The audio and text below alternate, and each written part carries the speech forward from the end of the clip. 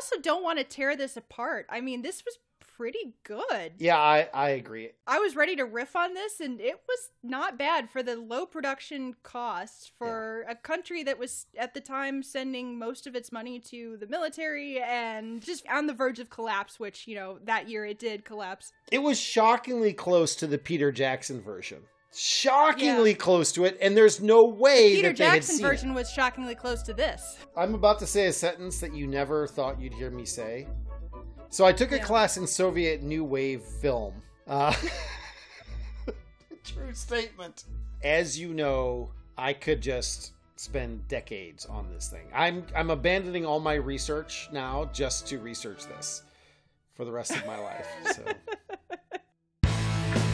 Recorded in our Nerd Haven studios, this is Pop Medieval with your hosts Dr. Richard Scott Noakes and Nina McIntosh, discussing the intersection of medieval literature and pop culture on a semi-weekly basis. And now, back to your podcast. What, Doc? What, Nina? I've got a joke for you. All right, let's hear it.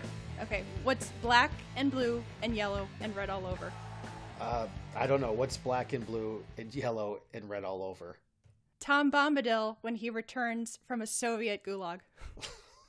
Oh, my gosh. Now, you told me that you had a joke that Engineer Mike did not like.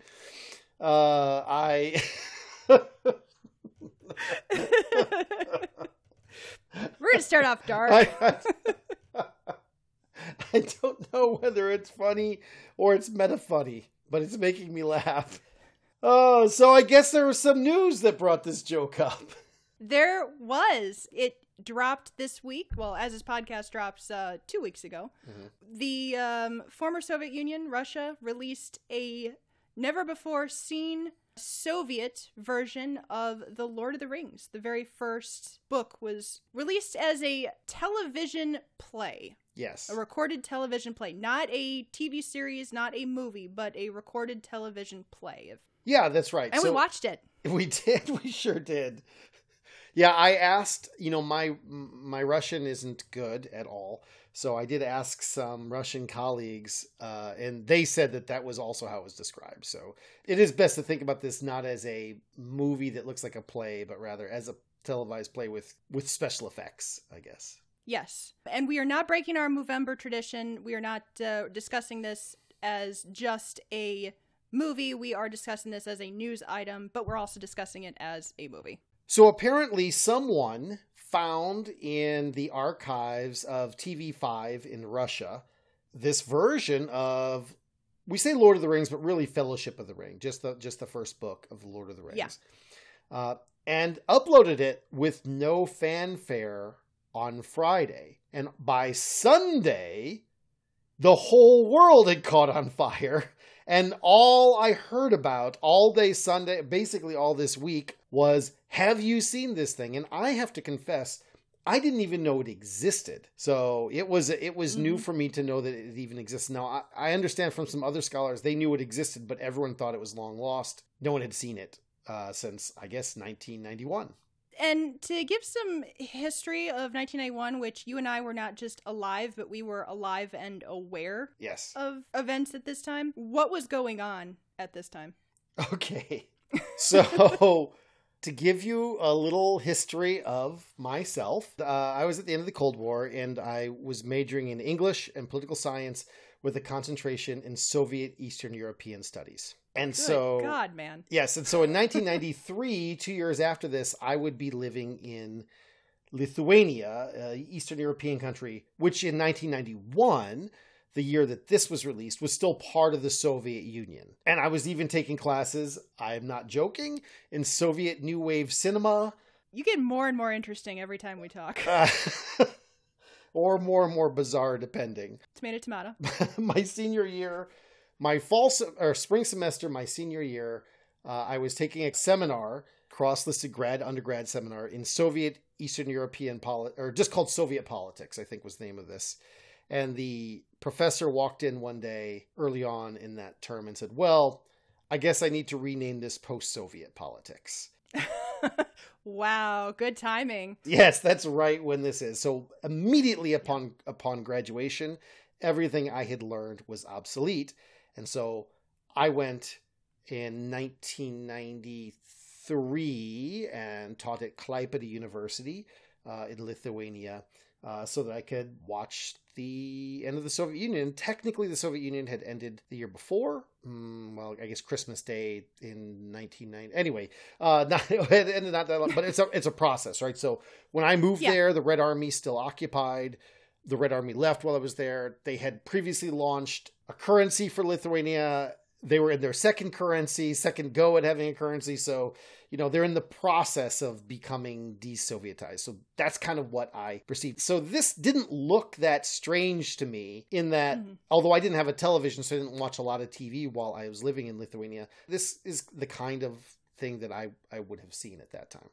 So at 1991, the Soviet Union still exists, but it's right at the end of what's called Glasnost and Perestroika. So there's a kind of both a cultural openness and a greater willingness to allow some capitalism, which will lead to the sudden collapse of the Soviet Union. Really at the end of the year, at the end of 1991, really, will come to an end. So this is right at the very twilight of the Soviet Union. So I wanted you to explain this because I wanted people to get a good context of the production value for this, because I've read the original Guardian article, which I have linked in our show notes, and even a New York Times article and several other articles were kind of picking at the production, well, not even kind of, but really going after the production value. Sometimes the costuming and, the makeup and the like. There was no money in the budget for these kind of productions. There was no money for artistic endeavors in the former Soviet Union.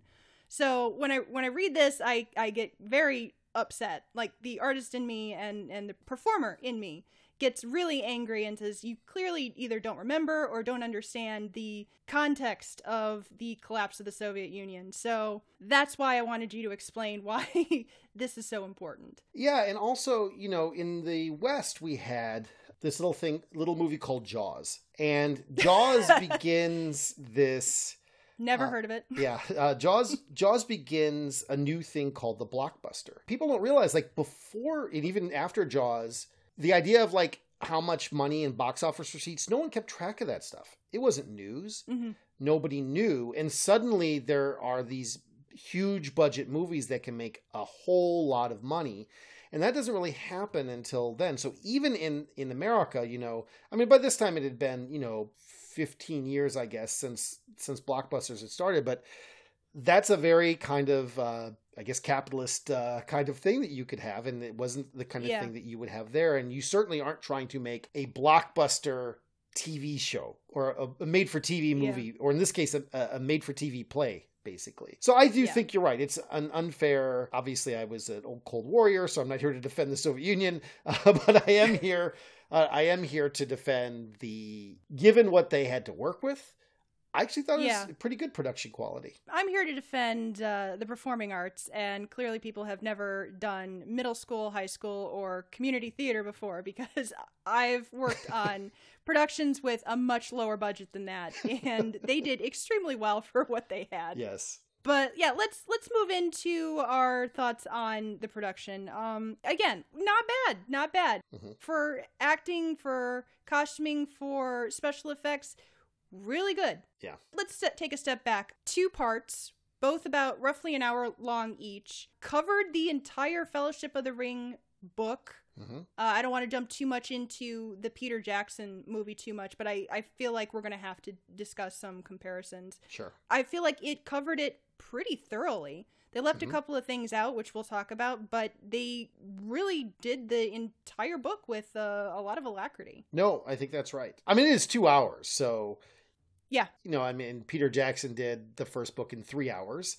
So I guess the pacing isn't that much. Yeah. Sort of the broader pacing of it is not that different. But obviously there's a lot less focus here on battles and things, and a lot more focus on the talking and the fleeing and that kind of thing. And nothing with armies of thousands clashing out on the fields of Pelennor or wherever. Yes, exactly. Let's go into some things that did bother us. Like I was starting off by saying, some strange perspective issues, as you pointed out before we started recording. Like you said, there were some choices to have just about everyone the same height, except for the first tavern keeper, who again, everything is in Russian. I turned on the auto subtitles to see what everyone was saying. And again, I'm not quite sure it got everything. I don't know who the first tavern keeper was. And he was 7 feet tall while everyone was supposed to be 3 feet tall, but not quite sure. Tom Bombadil, who, yeah, we'll get to him. I can't wait to talk about Tom Bombadil. He was huge, as was his wife, and they were looking off camera to pretend like they were huge, and the hobbits were itty-bitty. Goldberry and Tom Bombadil were so much larger that they were green screened. Yeah. And everyone else was a kind of forced perspective, I guess. I don't remember any other characters being green screened for perspective. Do you remember that? Yeah. I didn't think that, no. The other green screen effects were just for, I think they were in the Mines of Moria and other places where they couldn't shoot outside because it's too damn cold in Russia, but I don't know. There's a lot more snow in this than there is in the in the Tolkien verse, so...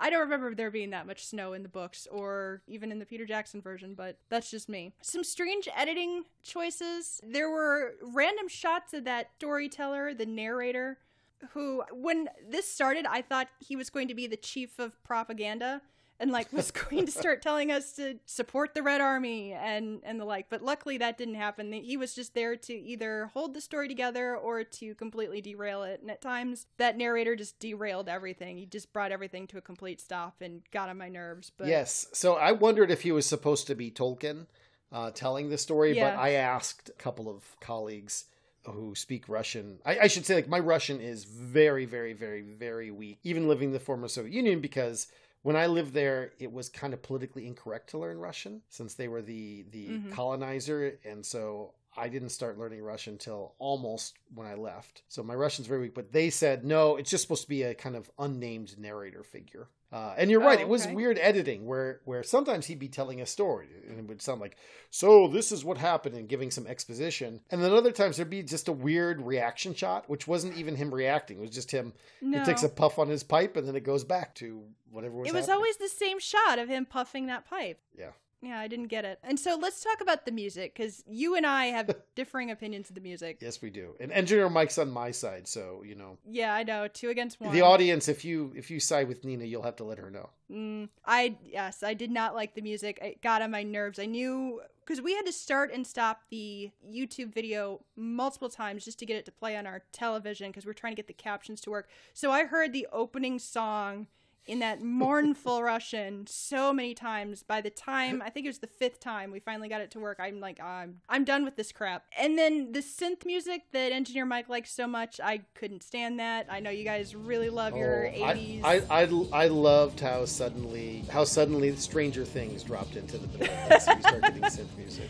See, when Stranger Things does it, it works. But when this does it, it was terrible. It's 1991. It's like an 80s holdover, right? Well, I know they do it for the ring wraiths. It's supposed to signify that the ring wraiths are coming, but man, by the time the ring wraiths got there, I'm like, eat the friggin' hobbits. I'm done with this. I especially liked the closing credit music, where for one split second I thought they actually had David Bowie singing Russian. And I realized it's sort of a... Yeah. You know, the old cliche about Christian music is every Christian musician supposed to sound like a secular musician. This was we need a Soviet David Bowie. And so this is who this was. Oh, yeah. So, yeah. So, okay, let's get to my favorite topic here. Let's talk about Tom Bombadil, and let's talk about him. Let's talk about him in the book, and let's talk about why he did not make it to the Peter Jackson movies. What do you think about him as a character in the book? Because I have a theory. I have a hypothesis. I think he works well in the book, but he is definitely one of the sillier parts of Middle-earth. And I think he works in the book because he is just at the end of when they're leaving the Shire. You know, they've already faced some adventures, but they haven't gone out into the bigger world. And of course, he's the last sort of silly thing before they get to the Barrow Downs, which we'll probably talk about is in this film. So I do think he works in that way, but sort of famously, Tolkien himself wasn't even sure how he fit into this world. It was just sort of a character he had that he wanted in that. So I'm actually, you guys can send your hate mail to hatemail@twitter.com or someplace, because I don't care to hear it, but I actually Hashtag don't think care. it made sense for Peter Jackson to remove him from there because his is much darker, a little more serious. He does have the joke. He does have some jokiness, but it's a lot more martial. Whereas this, you get a lot more of the kind of Russian folk life. There's a sense in which this probably took place, in the 1930s, somewhere out in the middle of Asia and very Eastern European Russia, and so in the rural area. And so I think he fits a lot better in that way. In this anyway. Okay. Yeah. What is your theory, though? I'm interested to hear your... My theory is that he was removed from the movie because he slows the plot down. And I think he's just he brings everything to a halt. Again, the movie is already, 3 hours long? Yeah. And there's just no way, like you were kind of touching upon this, there's no way to continue the pace of the movie without it just coming to a crashing halt. Yeah, I think that's right. Because, one of the things that... There's this time compression at the beginning of the Jackson movie. Yeah. Which actually doesn't make sense without spending too much time on it. In Tolkien's book, Gandalf leaves to go research what's going on with the ring, and he's gone for a long time. And he says, meet me, I think it's basically in a year, meet me at the Prancing Pony. In Peter Jackson's book, he says, all right, I'm taking off on this horse. You walk a few days, not to the Prancing Pony, and I'll meet you there. And then he rides all the way to first Gondor. Then he rides to see Saruman. Yeah. And you're thinking there's no way he could have possibly, he couldn't even made it to the first stop, let alone gotten there and back again. And it's ridiculous for him to have thought that, but he's trying to compress the time so much. And I think you're right. You threw Tom Bombadil in there. Yeah. And suddenly it does slow things down. It takes a little while to get to the adventures. Dealing with the time, the pacing issues, I had the biggest problem with both this Soviet version and the Peter Jackson version with that problem. So I read the book when I was younger and then again as an adult. And I think the book does such a much better job of explaining the sequence of events because, it's a book. But I didn't know how much time had passed between the time Frodo first gets the ring and the time he leaves the Shire. I thought, this happened overnight. But then when I read the book again as an adult, I was like, oh no, a long time, at least a year or so has passed. And again, in the Soviet version, I thought, again, they're screwing with the time. And I didn't know. Having read the book, it's a little bit more clear. And I think Tom Bombadil's addition to the Soviet version slows it down a little bit. It does slow it down, but I didn't mind it at all, actually. Yeah. I thought it worked nicely in this version. Though there were long periods of this where I thought, all right, guys, let's pick up the pace. Let's get to the next scene. Does Goldberry have to tuck them in and blow him a kiss and just send him to bed? This is weird. That was a weird scene. I'll be perfectly, Engineer Mike agreed with me. Yes, I think we were supposed to see her as being motherly to them as children, but it did not seem that way to me. No, it was creepy. Yes, it was weird and creepy. And especially the moment where she says, now go wash your hands before you eat. They're all grown up. What is if this? I want to eat with nasty hands, I will. My God, woman. Speaking of creepy, let's talk about the Barrow Downs. Okay. Engineer Mike pointed this out. The Barrow Downs, they have Christian symbols. They've got crosses on the headstones and engraved in the walls. Are we supposed to take that as a sign that Christianity is dead in Soviet Russia now? It's hard to say what their intention was because in times when there was more censorship, some things that the Soviet filmmakers would use fantastical elements or even elements we might consider magical realism in ways to get social commentary through past the censors. Mm-hmm. But in this case, it might also be, how do we visually represent that this is a graveyard and get them to understand it? And so maybe it had to be crosses because of that. And I honestly can't tell whether it was, in this case, just this is a visual sign, this is a graveyard, or if it's a kind of commentary on Christianity, or even an attempt to be Christian. I will say, so for example, in Lithuania where I lived, there was something called the Hill of Crosses in Chalet. Mm-hmm. I remember we were going to stop off at the Hill of Crosses on our way to somewhere else, and I didn't want to stop. I thought it was just a hill that had a bunch of crosses on it, and it sounded pretty boring to me. And then at the end, I was the one they had to go dragging away because it was so stunning to me. And basically what it was you weren't allowed to put up crosses. And so there's this hill where these local Lithuanians would like put up crosses in the night, and then the Soviets would bulldoze down the crosses in the daytime. But the Lithuanians didn't stop. They'd keep putting up crosses in the night, and the Soviets would keep bulldozing them. And then it became this thing where more and more people would come and secretly put up crosses in the night, until finally the Soviets gave up. And so when you go to the Hill of Crosses, there are crosses everywhere. And on every cross, there are more crosses nailed. On those crosses, there are smaller crosses nailed. And there are tens of thousands at least, if not hundreds of thousands, of crosses on this hill. At least were at that time. And that's like 2 years later. So this is during Glasnost and Perestroika. So I can't tell how much of this was it might have been the opposite. It might have been let's sneak some Christian symbolism into this thing. And then just like, well, it's a fantasy world, so we can't get in trouble over it. So it could have been any one of those three, and I honestly couldn't tell you. Let's show that faith is dead in Soviet Russia. If it was the reverse, let's sneak some Christian symbols in here, and because it's a fantasy world, we can get away with it. Or if it was just we need a visual representation of a graveyard. There we go. Crosses. Yeah. Boom.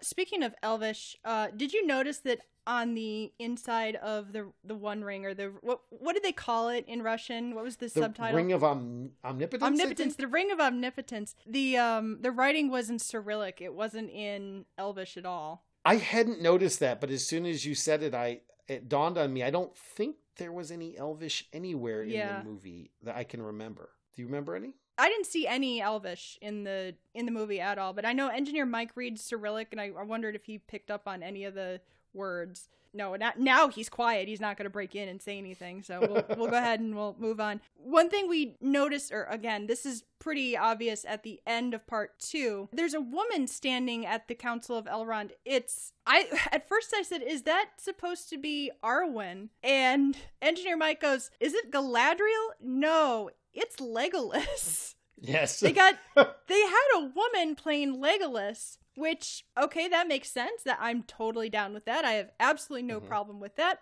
But they didn't bother giving her any lines, like you said. No. 1 step forward, 2 steps back.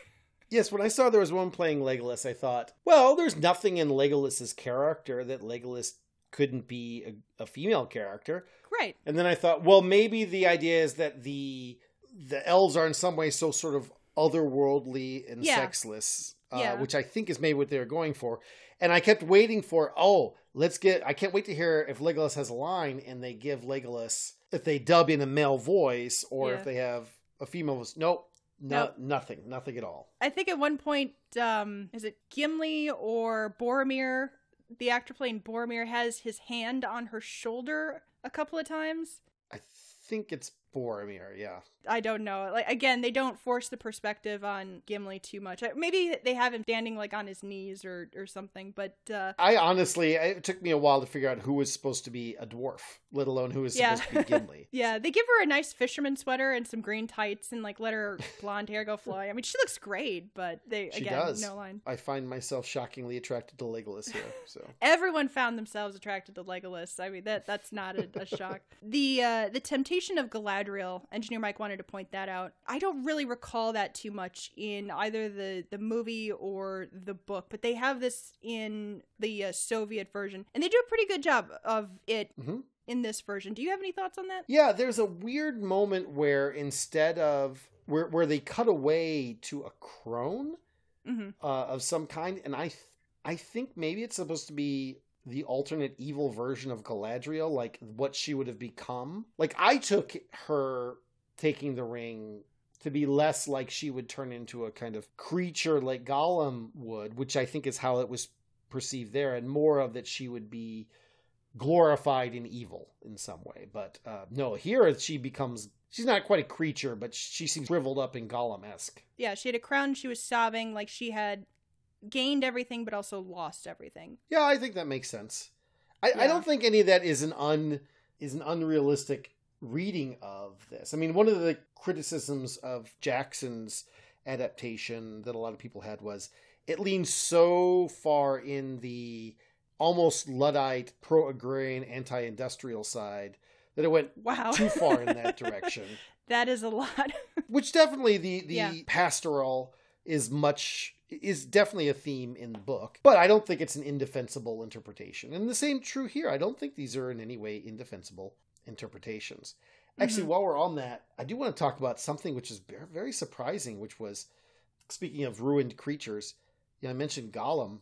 This one scene that they have in here is the scene where Gollum comes by the ring, and it is shockingly similar to Jackson's later version. Right. I mean, very, very similar to Jackson's later version. Of course, they're both based on the book, but just some ways in which they're shot and played off are very similar. And I, as far as I know, Jackson had never seen this. It was long lost. Everyone seems to interpret that scene in the same way, which I thought was pretty interesting.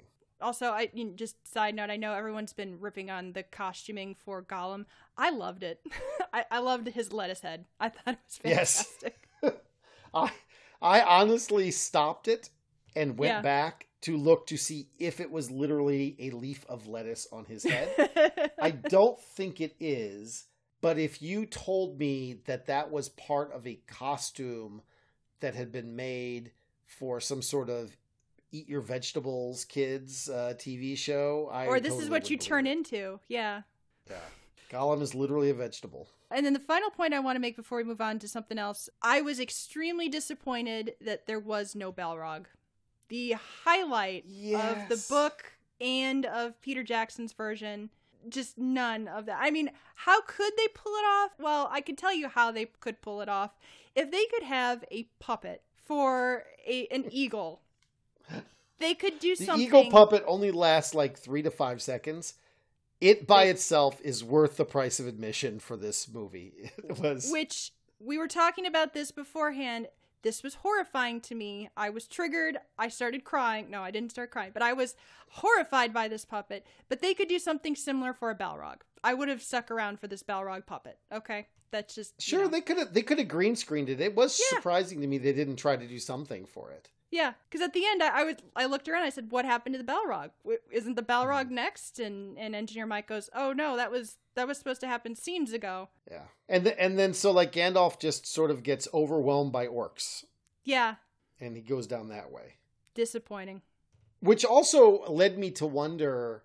It does feel like they don't like bring the story to a close. They end they end Fellowship of the Ring.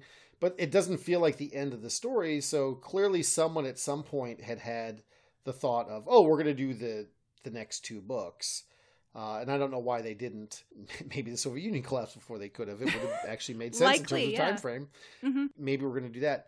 But it causes me to wonder, like, how is Gandalf going to come back?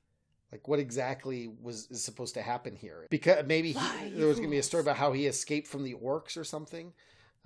It would have made his transformation into Gandalf the White really, I don't know, anticlimactic or unearned in some way. They would have had to retcon the Balrog into it, which just wouldn't have worked. It wouldn't have been as fun. You need to have that climactic Balrog, whipping his fire tail around him and dragging him down to hell, that sort of thing. Okay, so... The Depths of Moria. The Depths of Moria, yes, thank you. I want to talk about this production as Soviet propaganda. Now, I was watching this pretty closely to see where I could needle it for, like, messages, for red messages. Mm-hmm. I didn't really find anything. Like I said, I was watching the narrator. I was waiting for him to just, drink your borscht, that sort of thing. But there's nothing really that I could find. Do you think this production works as Soviet propaganda, or is it just, a production of the Fellowship of the Ring? Or The Guardians, as its literal translation is. I don't think it would work as propaganda. Like I said, it's at the time when propaganda is kind of declining a little bit in terms of what they're doing. I also don't think it was anti-Soviet. Like I mentioned the possibility of them trying to sneak some stuff in there. I don't actually think it was so much of that either. I think it was someone wanted to put this on. And there's a kind of Russification of it, which we could say, I think, is maybe for propaganda purposes, but, it might also just be, this is what our audience recognizes. If we have things that look like a British fantasy world, then it's going to be less recognizable to our audiences than things that look like They come out of Russian folktales. Yeah. Like these are background characters from some sort of story about Baba Yaga. So. Exactly. And then about symbolism, because this has been something I've been hearing about since I've read the book. The ring and symbolism, the symbolism of the ring, does the ring represent nuclear power? Does it represent, in the context of the book and Tolkien's age and when he was writing the book, does he want us to think of the books as, and the war in the books as a metaphor for World War II? Yeah, a lot of people thought it was supposed to be an allegory for World War II. And in the 1960s, when this really sort of became the cultural phenomenon that we know of it as today, that was maybe one of the most widespread readings of it. And as Tolkien pointed out, he addressed this directly. And he said, first of all, I started writing it long before the war. Mm-hmm. And then he argued specifically about the ring. He said, like, well, okay, if the ring represents nuclear weapons, then what would happen would be like Gondor would seize the ring and use it to defeat Mordor, and that it wouldn't work. And he just he actually rethought the Lord of the Rings. Like, what would the story, how would I have written the story if I had intended it to be an allegory for World War II? Aside from all that stuff, if he had never written a single word about it, I would have very strongly argued that it's not an allegory for anything. And the reason I would say that is because Tolkien very famously hated allegory. And he would dog C.S. Lewis about Narnia and how allegorical it was. And he's like, allegory's at the wrong writer. You got to look at C.S. Lewis for that. Yes, if C.S. Lewis had written this, it's time to start looking for the allegory. Yeah. You could argue that there might be unintended allegory in there.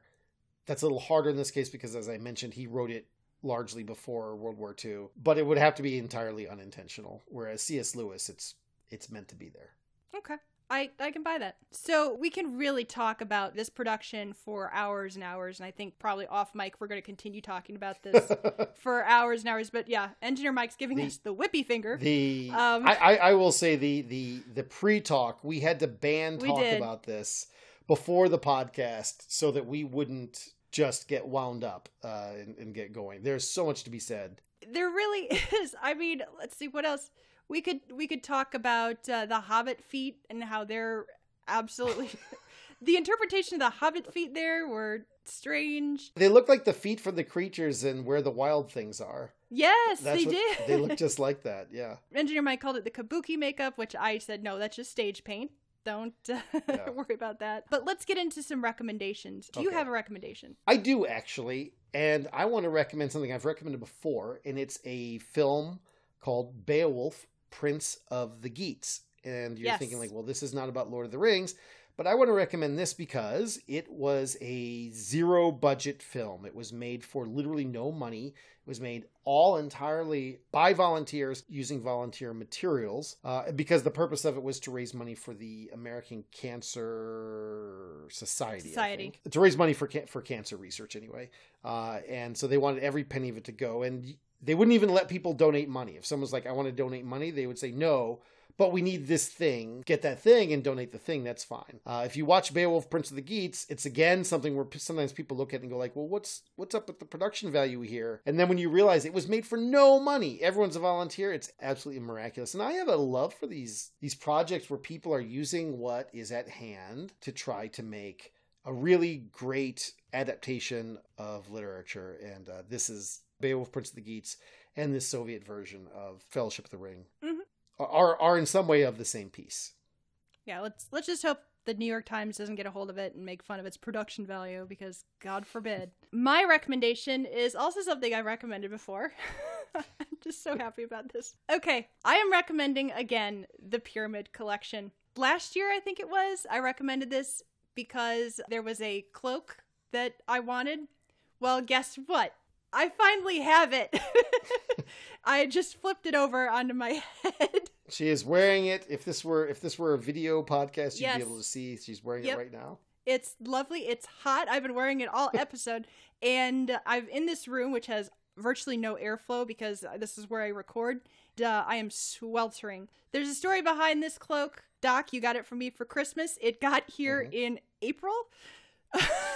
So the short story is you originally got me a green one. Yes, I misremembered the color that you wanted. Yes. So I got the wrong color.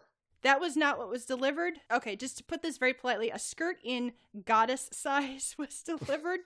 Absolutely no shame or hate toward anyone who is goddess size, but I am not goddess sized. Sent that back, and you could have worn it as a cloak, though. I tried wearing it as a cloak, but it did not look right. I sent that back and basically waited for months and months and months for this one to arrive, and it finally arrived. And so I've been wearing it and swooshing around the swamp where I belong. It's wonderful. It's fantastic. Next time we record in person, I will be wearing it.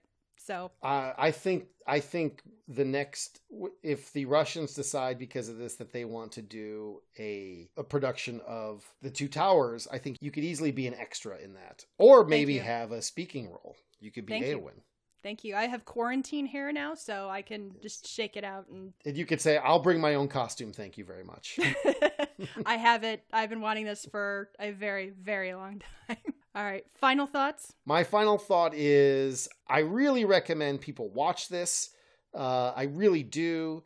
You can get the captioning to do an auto translate to English. The interface is terrible on YouTube, but it is possible. We both managed to do it, but it was not easy. I'm not even going to bother trying to explain how to do it, but it's worth it to do that and to see what they did. So I want to say a great job to all the cast who, are now probably elderly and or dead. So it's been 30 years.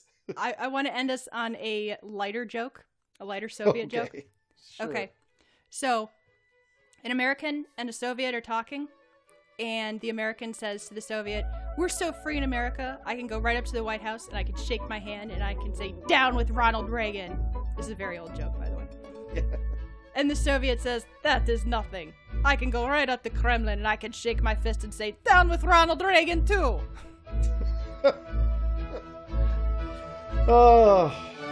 West through Hall, Nina. West through Hall, Doc. Pop Medieval was recorded in Nerdhaven Studios. Your hosts are Dr. Richard Scott Noakes and Nina McNamara. Our audio engineer is Engineer Mike. The music is courtesy of Dr. John Jinwright. For more information, visit our website at profawesome.com/popmedieval.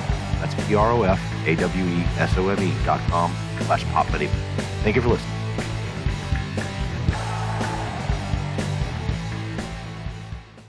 Michael has never, by the way, broken in on any episode as much as he has on this one.